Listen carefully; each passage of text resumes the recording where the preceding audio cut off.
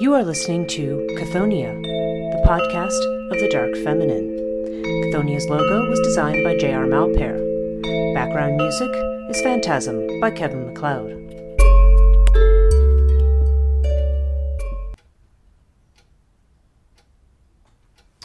Welcome to Chthoniya, the podcast connected to the Dark Feminine. I'm your host, Breach Burke, and today I want to start right off with an episode on mother goddesses. This is actually the first full podcast episode that is being sent out via iTunes, Podomatic, Spotify, and various other services. And I want to start with mother goddesses because that is, in a way, that's the basis of everything. That's the if we're going back to the most ancient and most fundamental ideas about the feminine as deity, then we need to look at mother goddesses. Now, I should give you a little warning up front about my style. I tend to have as somebody who's been a lecturer for about probably close to 18 years now. My lecturing style tends to be a bit informal. Okay, and some people, when they listen to podcasts, they're very used to something that's a little bit more scripted and a bit more structured. And I'm trying to a certain degree to keep to a very structured approach here. But I find as I'm looking at things and I start to make connections right off, I don't want to forget about them. So I might talk about some things up front. So here's hoping that this is not going to be too diffuse or too all over the place or too rambly. Because there's just so much material here to talk about. And right now, just for purposes of just keeping things fairly simple and straightforward, when I talk about mother goddesses, I'm going to be looking at the Western tradition, the Eastern traditions, and other parts of Northern Europe, Eastern Europe, again, the Far East, India, and China. There's a whole different tradition. Not necessarily unconnected, I should note, of mother goddesses and traditions about the feminine as it relates to forces like the earth, for example, and perhaps as it relates to celestial bodies like the sun or the moon. But for our purposes right now, we're going to stick to the Near East. Okay, we're going to stick to the ancient Near East. So I'm looking at ancient Greece, Babylon, Sumeria. And ancient Rome to a certain degree, mainly because a lot of these practices came from Asia Minor and from the Near East at the time of the Punic Wars, came to Rome and became part of that whole dynamic that occurred probably around the time of the early Roman Empire, the ground that was fertile for Christianity to become religion. So we'll start with some of the oldest known goddesses. I should also note that Egypt is sort of its own thing as well. Egyptian mythology is very rich and kind of almost has its own complete set of traditions that predates all of this by quite a good bit of time. I would say at least a couple thousand years, if not more. And so by the time we get to these periods of time in, when we think of as, say, Greek and Roman mythology, what we think of as classical mythology, or even, from the Archaic period through the Hellenistic periods of Greek thinking. By this time, Egypt had already had a very long tradition of their own, and I should also note that the Earth, which is probably one of the chief deities that we want to talk about in particular, Earth mothers in this episode. The earth is masculine in Egyptian mythology. The god Geb is the Egyptian god of the earth, and the symbolisms there are actually some parallels there, but the whole system there is a little bit different. So when I'm talking to you today, I'm going to be talking about certain deities in particular, particularly the goddess Cybele, who is identified as a Phrygian goddess. Okay, which is we're talking about Turkey, what's now modern day Turkey. We're talking about the Cappadocian goddess Ma, usually spelled M-A with a circumflex over the A. And Meter or Demeter, Demeter is considered to be one of the 12 Olympians associated with agriculture and fertility. It's Demeter's daughter Persephone, who was taken down to the underworld by Hades. and her journey, of course, which actually resembles that of the Egyptian goddess Isis, is is certainly part of this whole dark narrative. And of course, the goddess Rhea, who is the Titan goddess, who is the mother of all of the Olympian gods, and who makes Zeus ends up becoming king of the gods because his father Kronos has swallowed all of the other children. All of his siblings were swallowed, and Rhea, who's tired of having her children swallowed after she gives birth, gives him a stone to swallow, and instead hides Zeus away in an underground cave where he is protected by the Corybantes or the Curetes, who are kind of sometimes those two they're probably not exactly the same, but they're somewhat interchangeable. These sort of like dwarf-like creatures who play cymbals very loudly, and so therefore they're he's hidden away, and their noise keeps Kronos from hearing the baby crying. So Zeus is able to grow up unimpeded and then challenge his father. Okay. And also, of course, the goddess Gaia. She's probably one of the most fundamental deities that we want to talk about, because she is considered to be the Earth Mother. She comes out of chaos. Okay, in the Greek creation mythology, Gaia or Ge, the Earth Mother, comes out of chaos along with night, Erebus, which is gloom, and Tartarus, which is the depths, the abyss.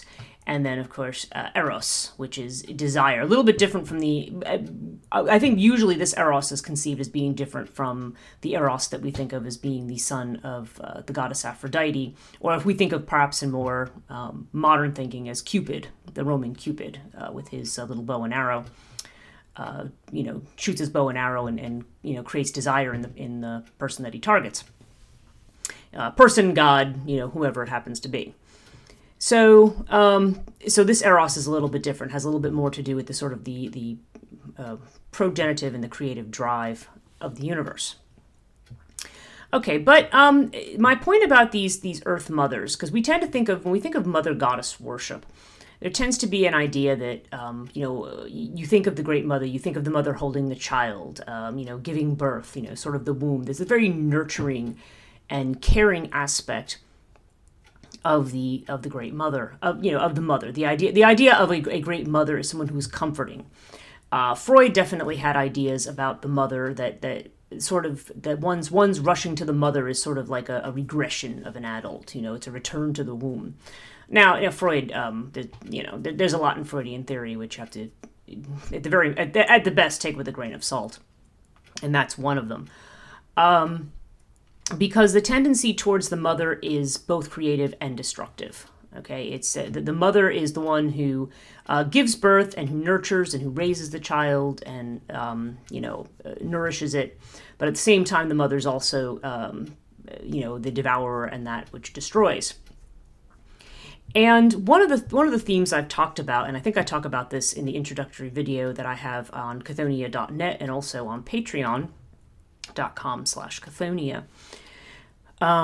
There's kind of an idea that that mother goddesses, again, we tend to there's a mythology of the matriarchy, and this mythology suggests that mother goddess worship is the oldest form of worship in human existence. Okay, and that when the mother ruled the earth, that everything was peaceful. And everything was wonderful, and we were all very social and community oriented. And then the big bad patriarch sort of swept down from, usually it's someplace in the Aral regions, Aral Mountains, and they come into these areas that we think of now as influencing Western civilization. In Greece, Asia Minor, these different areas of the Mediterranean and the Aegean, and even points over in Russia and and the Associated States, and that after that, then women were subjected to men, and now we have this sort of patriarchal setup that is now dominated in a patriarchal religion that has dominated us. And now I know there's a lot of people who are very heavily wedded to this theory. I tend to be very skeptical of it myself. In that book that I have coming out, Death and the Maiden, with Algora Publishing, probably later this year, which is actually a revision of my doctoral dissertation, I had done some research on this idea. Particularly, I look at the work of Dr. Cynthia Eller, who investigates this, because one thing I'd certainly agree with her, no matter how people see her review of the evidence. I certainly agree that to believe such a myth is to, in a way, it's to, if we re-embrace that myth as a society, then we kind of re-embrace the idea of biology as destiny. That woman in her greatest fulfillment is the mother, is the one who gives birth to children, and that's her function, purpose, and role in life. And that's really an idea we need to get away from.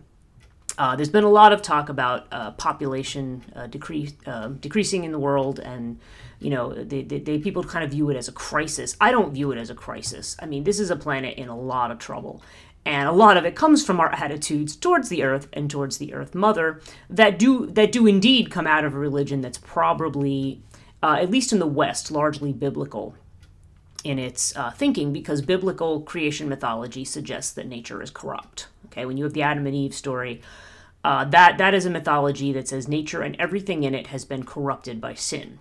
Okay, so and even sciences buy into this, because there's this idea that we as humans dominate nature, and that we somehow have the ability to control it or to fix it, and that's probably any ability that we have is probably limited. Okay. So keeping all of this in mind, at least one of the reasons that I really don't buy the ancient matriarchy myth, for whatever other, you can argue about the ancient evidence on that. Ultimately, we're never going to really know. But even if we want to suppose there was such a cult, the idea that we all lived in like this happy, peaceful time where, everybody was loving and nourishing is probably, it's naive, perhaps. I don't, and part of the reason I say that is that because what we know about Mother Goddess worship, okay, is not, we're not talking about a kind and sweet and gentle affair. We're talking about generally a very bloody, violent, and gory affair that may, at least in certain circumstances, also involved castration for men, which could be, in at least part of the ancient difficulty that we have with, with goddesses and with goddess energy. Part of the reason that goddess energy might be demonized may have to do with that. That might be something that Freud got right, the idea of castration anxiety, because that is something certainly about the great mothers. I mean, we see a lot of them, particularly in the Far East, situated with swords and chopping heads off, and perhaps other parts.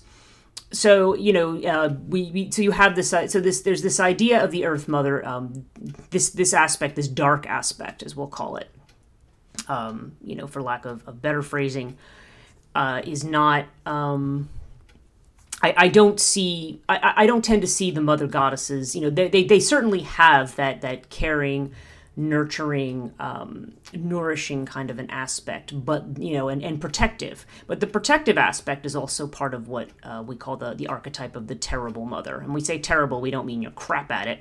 I mean terrible just means it's something terrifying. It's something scary, and something you better be you have to be careful with. It's an energy that you don't want to mess too much with. Sort of without. Without careful consideration, let's put it that way. Okay, so let's start talking about some of these goddesses.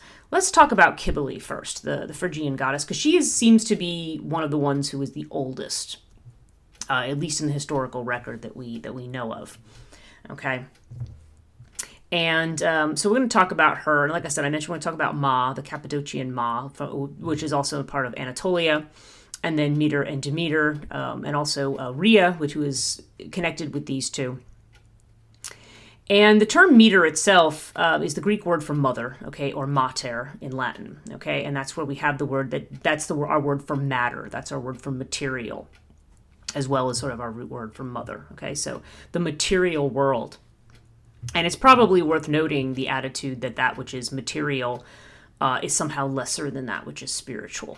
Okay, I'm not saying that that's the case, but I am pointing out that this is sort of an automatic or unconscious attitude that the things of the world, and I mean, you can understand that in a more practical sense, in the Buddhist sense of, the material things tend to also be temporal. They change, they vanish, they go away. But we have gotten, if you want to go, if you want to take it to the extremes of of certain Gnostics, who had suggested that all matter was evil. Okay, this is another form of that. So it's just something to bear in mind when we talk about Earth Mothers. The fact that this wonderful, nurturing, nourishing, and also that, where the grave and where death is, the devourer, from dust you came and to dust you shall return. Also, we tend to associate with things that, if not necessarily outright evil, certainly with that which is lesser. Okay, so Kibali. Okay, now the word Kibali comes from a term that is related to the word for black stone. Okay, and I find this interesting because I always think of in Islam, when pilgrims go to Mecca for the Hajj, what they go is they there is a sort of on a site what's supposed to be a sort of temple of Abraham, and in there is the Kaaba, which is the black stone, okay, which is a black stone that is there. Now, they don't worship the black stone, okay, they don't view the black stone as being connected to a mother goddess, but it's terribly interesting that this rather ancient artifact that is in a holy city connected with one of the major monotheisms happens to be a black stone, okay, and so if I tell you this, let me tell you the story of Kibali.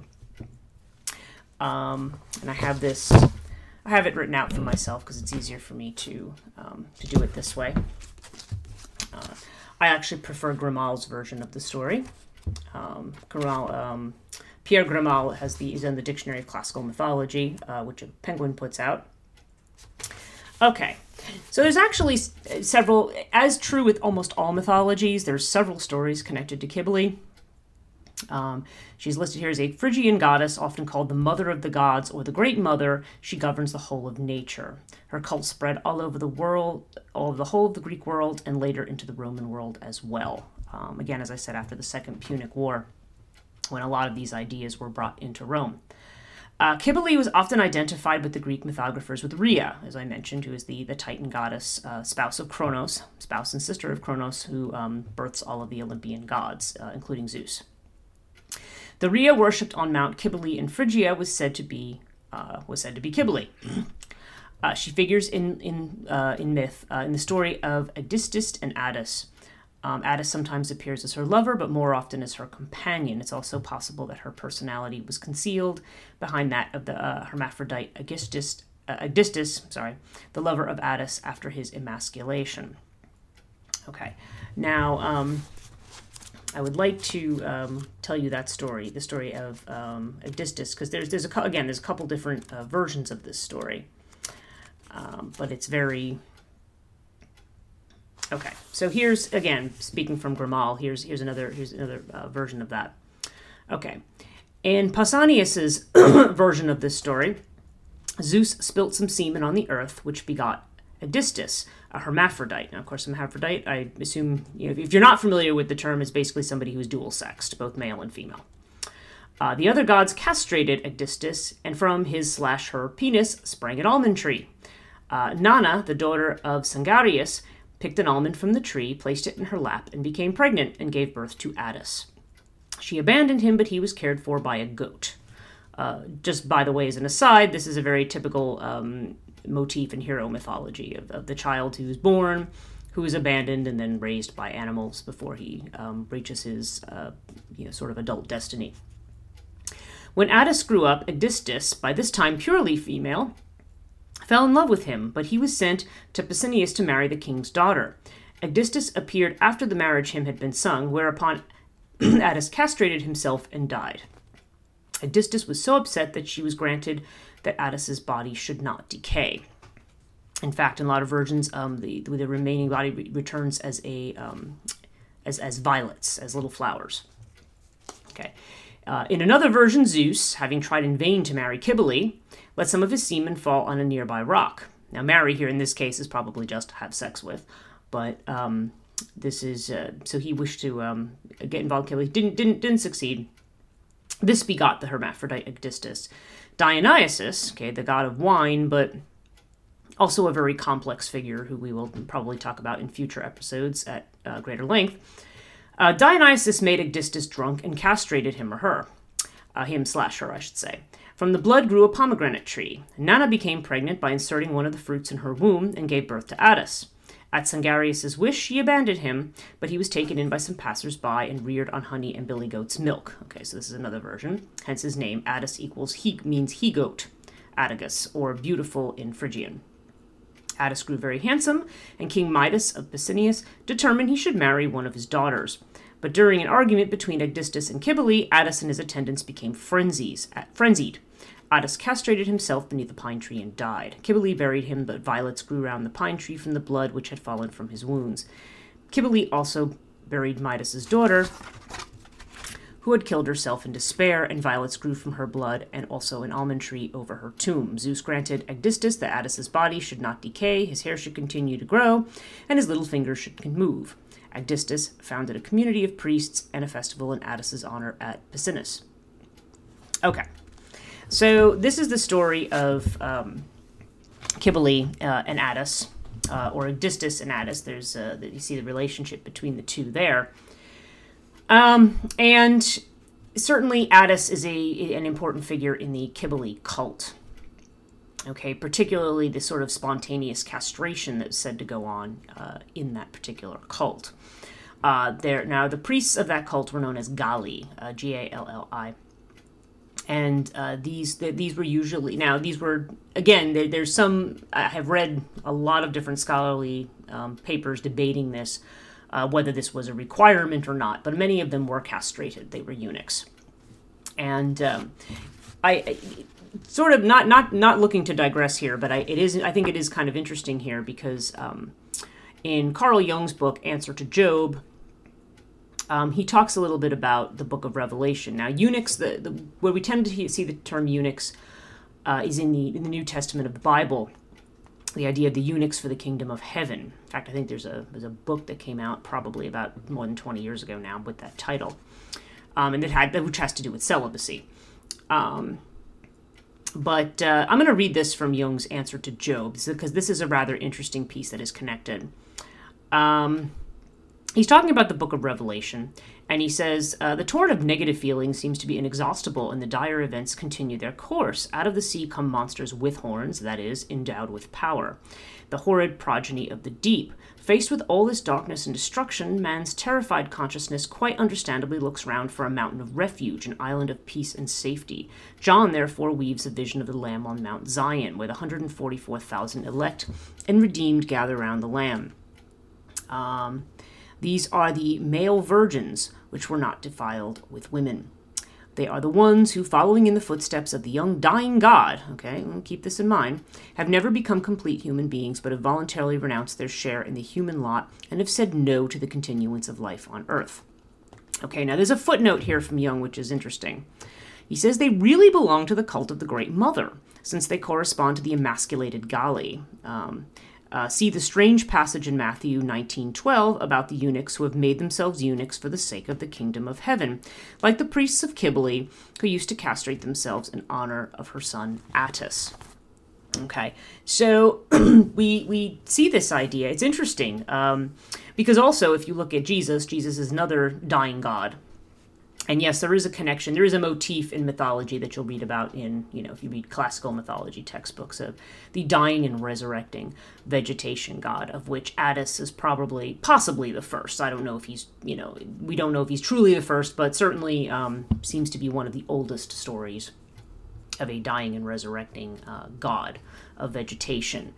And the death and resurrection of Jesus, while not strictly a vegetation or agricultural story, maybe the mythological concept behind it may be related. And it's very interesting that these figures that appear who are who are celibate via castration are actually there's a connection there to the cult of the Great Mother. Okay. So that's sort of a discussion of Cybele. Now, Cybele herself, I mean, other than this sort of connection to Attis and the cult, we don't necessarily hear a whole lot of other things about her. In one version, she actually, when Dionysus goes mad, she actually cures him of his madness. If we connect her to the other mothers, like the goddess Rhea, for instance, Rhea is frequently invoked in ancient Greece. And has her rights. Gaia, however, who's sort of the predecessor of Rhea as kind of an Earth Mother, doesn't really tend to have much of a cult at all.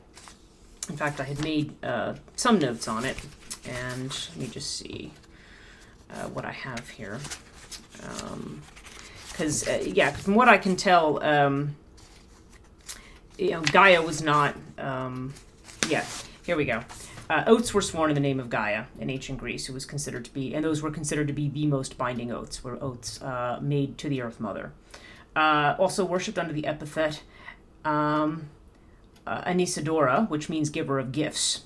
Other epithets was Kalagenia, Eurostornos, and Pandoros. It says, in ancient times, Gaia was mainly worshipped alongside Demeter, and is part of the cult of Demeter, and does not seem to have had a separate cult. So you have this kind of Rhea, Demeter, Gaia, sort of, mixing together of those deities. Being a chthonic deity, having to do with the underworld, black animals were sacrificed to her. Okay, so, so Gaia is definitely associated with the earth and everything that is under it. But, and as we look at the mythologies of her, she's not necessarily, again, she's the one who brings forth all of these gods, and her coupling with Ouranos, the god of the sky, she, eventually this just becomes sort of disastrous as he becomes ashamed of all of his children and pushes them under the earth. As one of my professors in graduate school had said, she says, try to imagine being a woman trying to give birth and having your husband continually trying to stuff the baby back into your womb. And as you can imagine, she didn't take kindly to this, so she enlisted the help of Kronos, whom, interestingly, is the god of time, to castrate his father. And from the castrated genitals of Ouranos, you have birth, you have certain giants that are born out of the water, and also the goddess Aphrodite, interestingly. She's, that's what the word means, foam-born. She comes out of the ocean. And at that point, earth and sky are now separated after they would unite. And it's interesting that it's time that separates earth and sky. I mean, that's why I tend to feel creation myths have more to do with, sort of metaphorical of the conditions of space, time, and living in the world than they do with, any kind of actual story of how things came to be, the way people seem to curiously read, particularly the biblical myth for some reason.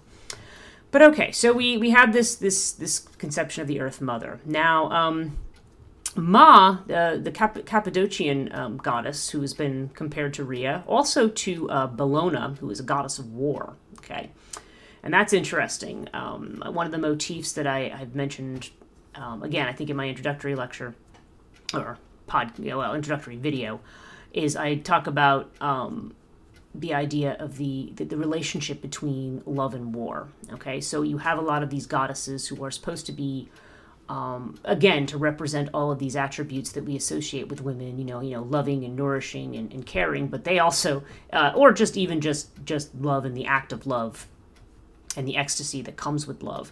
But it's also connected to that passion that can cause rage and that causes conflict. So it's very interesting, the relationship between Ma and Bellona. Now, interestingly, let me just... the Ma of Cappadocia also is called, her epithets, she has epithets that mean invincible and the bringer of victory, which is very much like the goddess Athena.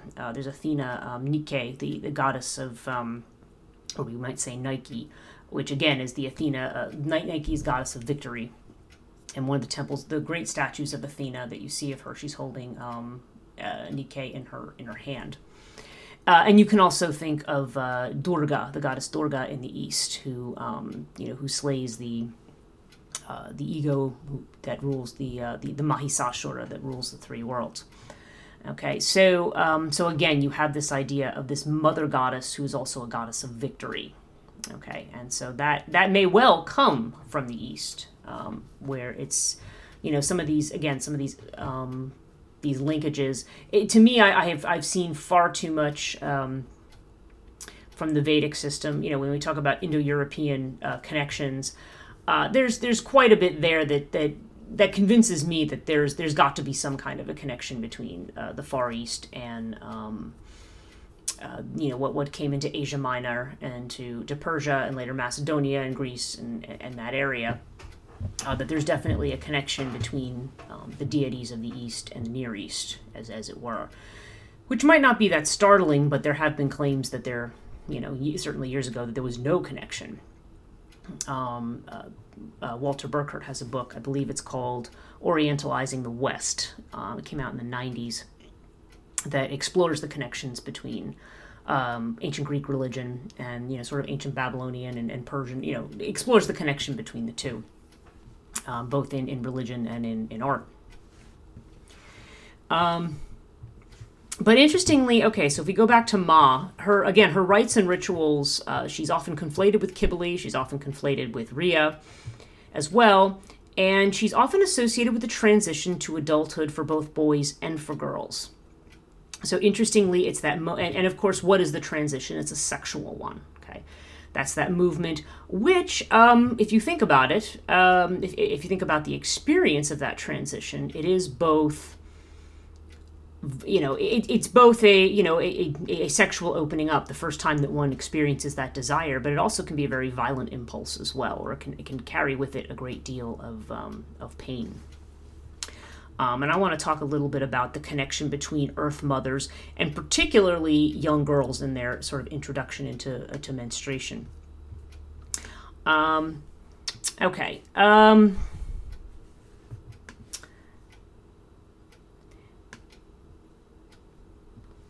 Okay, so if we go back, if we just look for a moment at the rites of Kybele and also of Ma,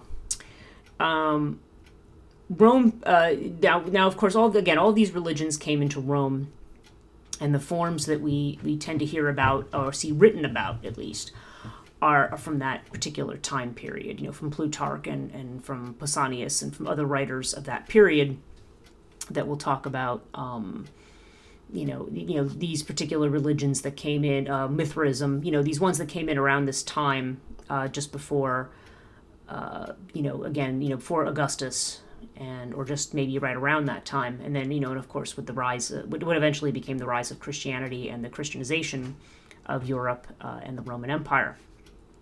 Okay, and interestingly, now of course because of these rites, I think I have some notes in here about the rites themselves. Let me find my notes here. Okay. Yeah, this is going back to Franz Cumant's work on the Oriental religions, as he calls them, and Cumant is a little bit dated, but he does make the statement in his lecture. He says the religion of Phrygia was perhaps even more violent than that of Thrace. Thrace is where Dionysus is believed to be from initially. In the midst of their orgies and after wild dances, some of the worshippers voluntarily wounded themselves, became intoxicated with the view of the blood, which they then besprinkled their altars, and they believed they were uniting themselves with the divinity. Okay, and when these kinds of things happened in Rome, just sort of like Livy's account of the Dionysus cult and its banning or the Bacchus cult in 186 BCE, there was also an attempt to sort of clamp down on this. Okay, now I'm just going to read this. This is actually from my own work. I quote Jung here. I said, the gory nature of this Magna Mater cult may seem shocking, but Jung suggests this is characteristic of the Earth Mother. The Earth Mother is always chthonic and is occasionally related to the moon, either through blood sacrifice already mentioned, or through child sacrifice, or else because she is adorned with a sickle moon. In a pictorial or plastic representations, the mother is dark, deepening to black or red, these being her principal colors. You also think about the Black Madonnas. like the one in Chartres, for example, and with primitive or animal expressions of face. In form, she not infrequently resembles the Neolithic ideal of the Venus of Brosempui or of that of Willendorf, or again the sleeper of Hal Seflieni. Now and then I have come across multiple breasts arranged like those of a sow. The Earth Mother plays an important part in the woman's unconscious, for all her manifestations are described as powerful. This shows in such cases that the Earth Mother element in the conscious mind is abnormally weak and requires strengthening. Now, this, of course, is the psychological view that Jung takes, and this, in the idea that the symbolism of this is that this is the aspect of ourselves that is the weakest. We perceive that which is feminine as weak because it happens to be weak in us. It's our rationality that is the strongest, that tends to be the most developed in us, okay? And this, and the feminine intuition, the emotion, this feeling, this sort of what we tend to think of as the irrational is less developed in us, or the things that we sort of dismiss or we discount as being not important somehow, or devalued. So, so Jung makes this observation. And certainly, these particular rites, which were very chaotic, and again, they resemble the rites of Dionysus or Bacchus. There's quite a lot of similarity between the accounts of the two. And these, of course, are shocking to people. And of course, in addition, you have to consider that these rites also raised up the common people. These were not necessarily the rights of the elite. Okay, this was the rights of the slaves and the women and the foreigners. I mean, people who were not considered to be the civilized and wealthy power holders or kings or rulers. These were the people who were sort of the underclass, and they were the ones who sort of ruled this. So there's many layers to the othering and the difficulty of these particular cults. Now, interestingly, okay, if we talk about Demeter, okay, who's again connected to these, and as we've noted that the Gaia cult and the Rhea cult also tend to be connected to the Demeter cult. There's the ancient mysteries, the cults of Demeter and Eleusis, and or the cult of Dionysus. These explored the mysteries of sort of death and rebirth, which were, again, originally associated with these sort of fertility cults. If you consider the cycle of the seasons, that things die in the winter and they come back again in spring. And of course, the loss of Persephone to the underworld, and then her reuniting with her mother. This is also sort of a motif for that particular cycle, and that I'll discuss in a separate episode. But the mysteries themselves, very very little is known about them. But we do have this sense of they are related to death, and the part of the point, at least part of the point of them, and I'm not going to, claim to reduce all of the mysteries to sort of, one idea. But at least part of what we're dealing with here is the idea of overcoming death or overcoming the fear of death. Now, not really, I mean, I don't think these worshippers necessarily felt that they were going to overcome death, but simply that they could make a death a better experience for themselves by undergoing the sort of purifications of the mysteries. Okay. And it's that this was, they were somehow entering another space. And, and the mysteries, one of the tremendous ironies about the mystery cults is that they tend to also be connected with Orphism, idea that it seems to come out of thinking from Persia and from that area. And, it's connected with Zoroastrianism, it's connected with Pythagoreanism, and with the early philosophers certainly seem to embrace an Orphic way of thinking. The Orphics, among everything else that they believed, because they had their own separate cosmogony, and that Dionysus is kind of almost like, you can almost make comparisons between Dionysus and Jesus. He's torn apart by the Titans, and then he's resurrected. His heart is saved and resurrected by Athena.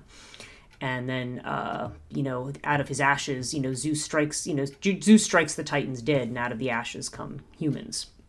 Okay, but the Titans have already eaten up Dionysus, so therefore, they have a bit of that, the divinity of Dionysus in themselves. So this is the way, at least this at least implied in certain parts of Plato that this is what why human nature has that divine potential, but at the same time has these sort of base, titanic tendencies. Okay. So it's Orphic thinking. Orphic thinking is probably the first time, at least in Greek culture and in that area, that we start talking about ideas of salvation or being saved from certain fates in death. Okay, so because this was it wasn't the idea. Everybody went to Hades when they died. Everybody went to the same place. You return to a place under the earth. The Jews had Sheol. There were other versions in ancient Babylon. There's Aralu and Kigal, the two that come to mind, two names for the underworld. And and the Romans, of course, had Dis, and they had what was later known as Inferni. Inferni is probably a little bit more like Gehenna, the idea of a fiery underworld, which was not really part of the original conception. It didn't matter who you were, death just took everybody. But the idea here was that with certain, formulas and passwords, there was some parts of the underworld that were nicer than others, and, maybe you could end up in the nicer parts if you were going to spend your entire death, whatever infinite stretch that seems to be, you could spend it in a place at least that was not quite as gloomy. Okay. So, so the mysteries kind of start from that idea, and then we start getting into ideas of salvation later on, which may come from Zoroastrianism and may have some other sources. I tended to see that idea as coming from philosophy to some degree, maybe even a little bit more so than Zoroastrianism. But again, that is sort of a digression. Okay, so if we talk about the stories of these particular goddesses and their cult, I'd like to talk for a moment about the sort of the archetype of the Great Mother. Because again, we have these sort of violent rites, and for some there's going to be still sort of a disconnect there between that and sort of the images of the Great Mother as being kind of, you see these images of the mother holding the baby and nursing the baby in their arms. This idea of preserving life rather than being destructive of it. I think there's a connection between these and sort of the whole mystery of femininity, which is really expressed very well, I think, in a lot of the ancient goddesses, because whatever their main attributes are, they often have darker ones as well. Something I'm going to talk about a little more when we talk about Artemis and Athena and some of these other goddesses that at least apparently have these aspects that are not associated with the chthonic, but there are some. I'm going to return to Jung again for a moment. He talks about, there's an essay called On Psychological Aspects of the Chore. And chore is the Greek word for young girl. And as I mentioned, a lot of rites associated with the Earth Mother and with this, I mentioned having to do with menstruation. And there seems to be a connection between at least some of this and the mystery of the bleeding woman, at the start of womanhood. And I'm going to read this quote from Jung. As a matter of practical observation, the chore often appears in a woman as an unknown young girl, not infrequently as Gretchen from Dr. Faustus, or the unmarried mother.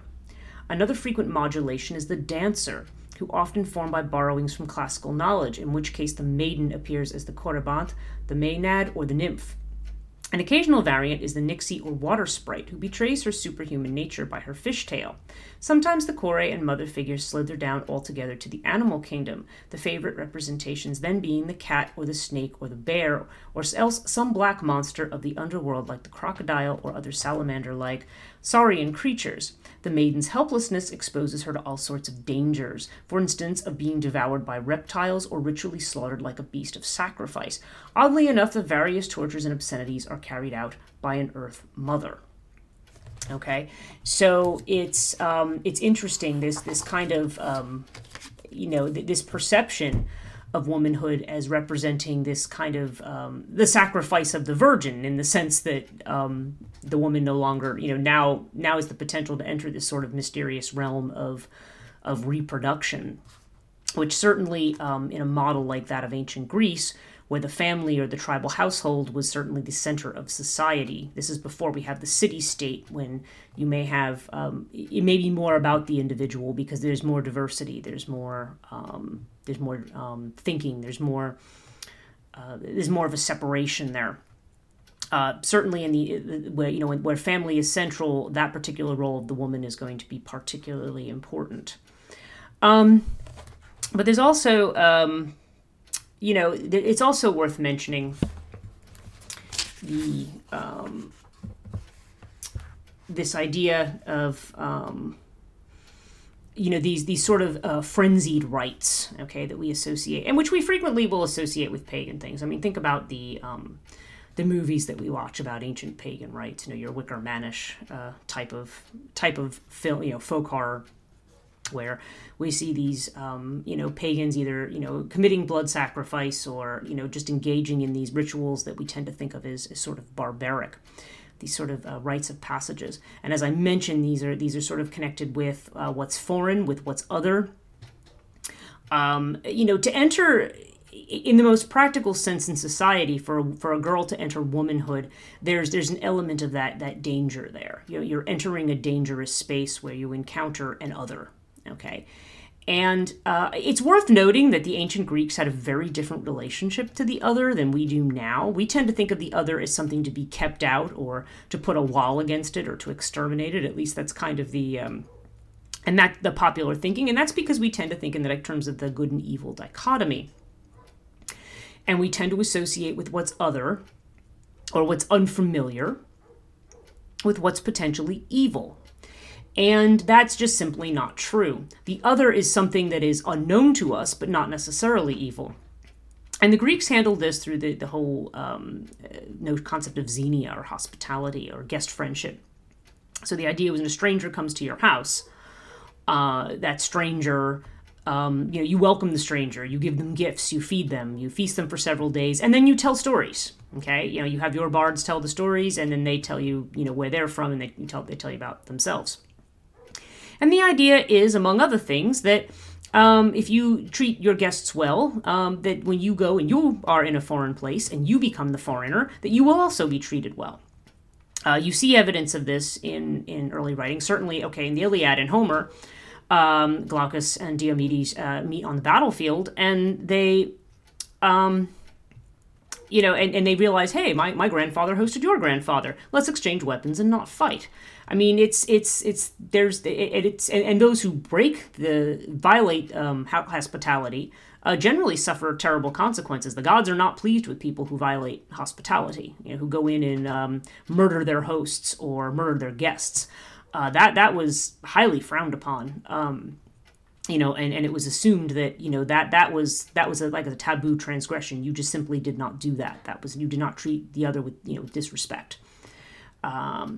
And so, so it's a very different approach to the other. I tend to view it magically as having to do with the way, the idea of the pact, or the relationships to the dead or to the ancestors, in the sense that, especially, when you have people who call it the restless dead, the idea is that if I do something nice for you, maybe you'll do something nice for me. Okay, if I offer you something, if I give you an offering, and then I ask you, could you do this thing for me? If I can give something to you that you want, then you can perhaps give something to me that I want.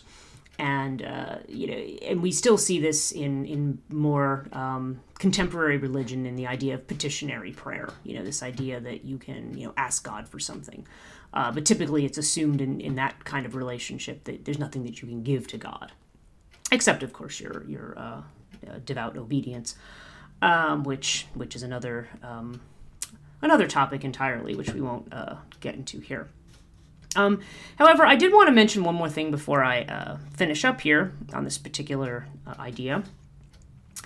And this is another quote from Jung, where he talks about the way that the rites, particularly the Dionysian rites, which we can also connect to the mother goddess rites, and how they have changed in religion over time. And he says in his one essay, the Dionysian element has to do with emotions and affects, which found no suitable religious outlets in the predominantly Apollonian cult and ethos of Christianity.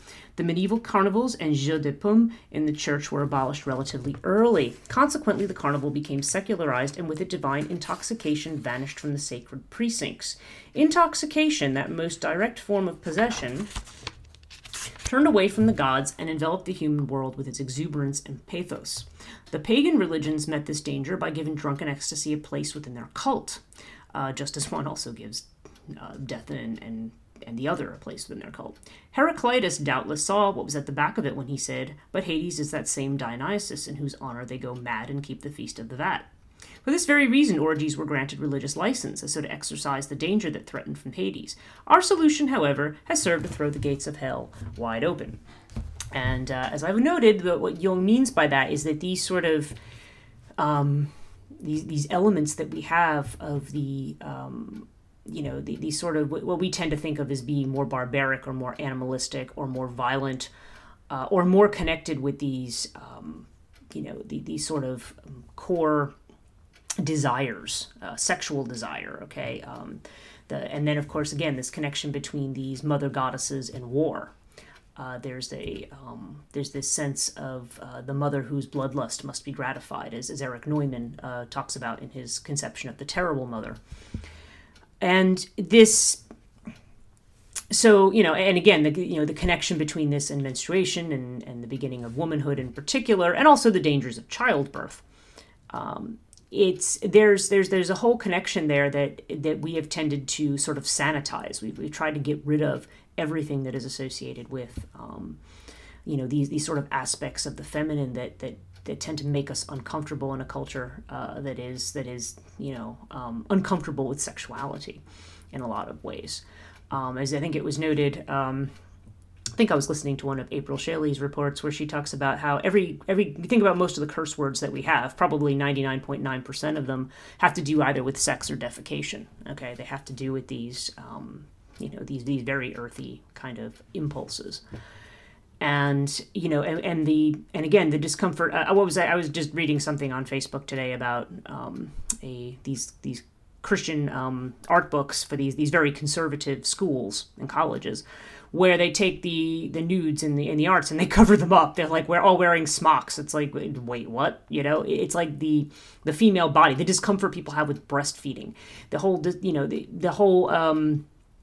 the way in which the body is considered to be something shameful and something that needs to be hidden, particularly the female body, and the whole idea of rape culture, in which a woman is assumed to have shown her body in an inappropriate way, and therefore somehow she is at fault for any kind of resulting sexual harassment or advance or attack. So, there's a lot of connections here to really think about. And some of this kind of seems to go back to our, these very deep, these sort of very dark associations with the mother, which we tend to gloss over in our kind of, Virgin Mary idealized way of thinking about things. The idea of a virgin giving birth, that is another mythological motif, but there's kind of a denial, that is a sanitizing, a purifying of a sex, the cycle of menstruation and that kind of thing, and everything that goes along with it, as somehow being, it's something to be cleaned up, to be put away, to not be talked about. And it's worth noting what kind of psychological impact that has. That's all I'm going to go on for this week, because I could potentially go on and on and on. Before I go, I just want to quickly note that I want to tell you about Chthoniya.net, which may well be the place where you have accessed this podcast. But if you would like to know more about the work I'm doing in this podcast and in my writings and lectures, please visit Chthoniya.net if you have not already for my introductory video, which should explain some of the background as to the things I'm talking about in these episodes. And you can also access the Cafe Press Chthoniya shop, featuring some very excellent swag designed by the very talented J.R. Malper. On this site, I also will be offering online lectures that probably by fall 2019. I'm trying to sort of tailor them, these works on myth, folklore, and religion, particularly with relationship to the dark feminine, and also some things for practitioners who would like to perhaps work with these energies. I'm hoping to have something live by this fall. So I would be offering those courses also on Chthoniya.net, and I'll be offering tarot readings on a limited basis and some other services, which you can check out there as far as, pricing and availability and that kind of thing. And if you would like to also be a regular, I should also mention, before I forget, is that the Chthoniya.net also features access to my different publications that are coming out, including my book, Death and the Maiden, The Curious Relationship Between Fear of Death and Fear of the Feminine, with Algora Publishing, which is currently in the works. That is a summer project, which hopefully will be out by the end of this year. And a couple of other fiction projects I have that are connected to this particular theme. One whole series that is on the goddess Morrigan, and then there's another work that also connects in, perhaps not obviously at first, but does actually connect into this theme of the dark feminine or the hidden feminine.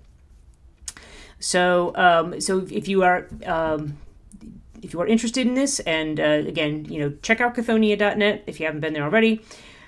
And if you would like to become a regular contributor to these works and to help support their development and eventual publication, or if you would like to, in their availability, please consider becoming a patron and signing up at patreon.com/Chthoniya.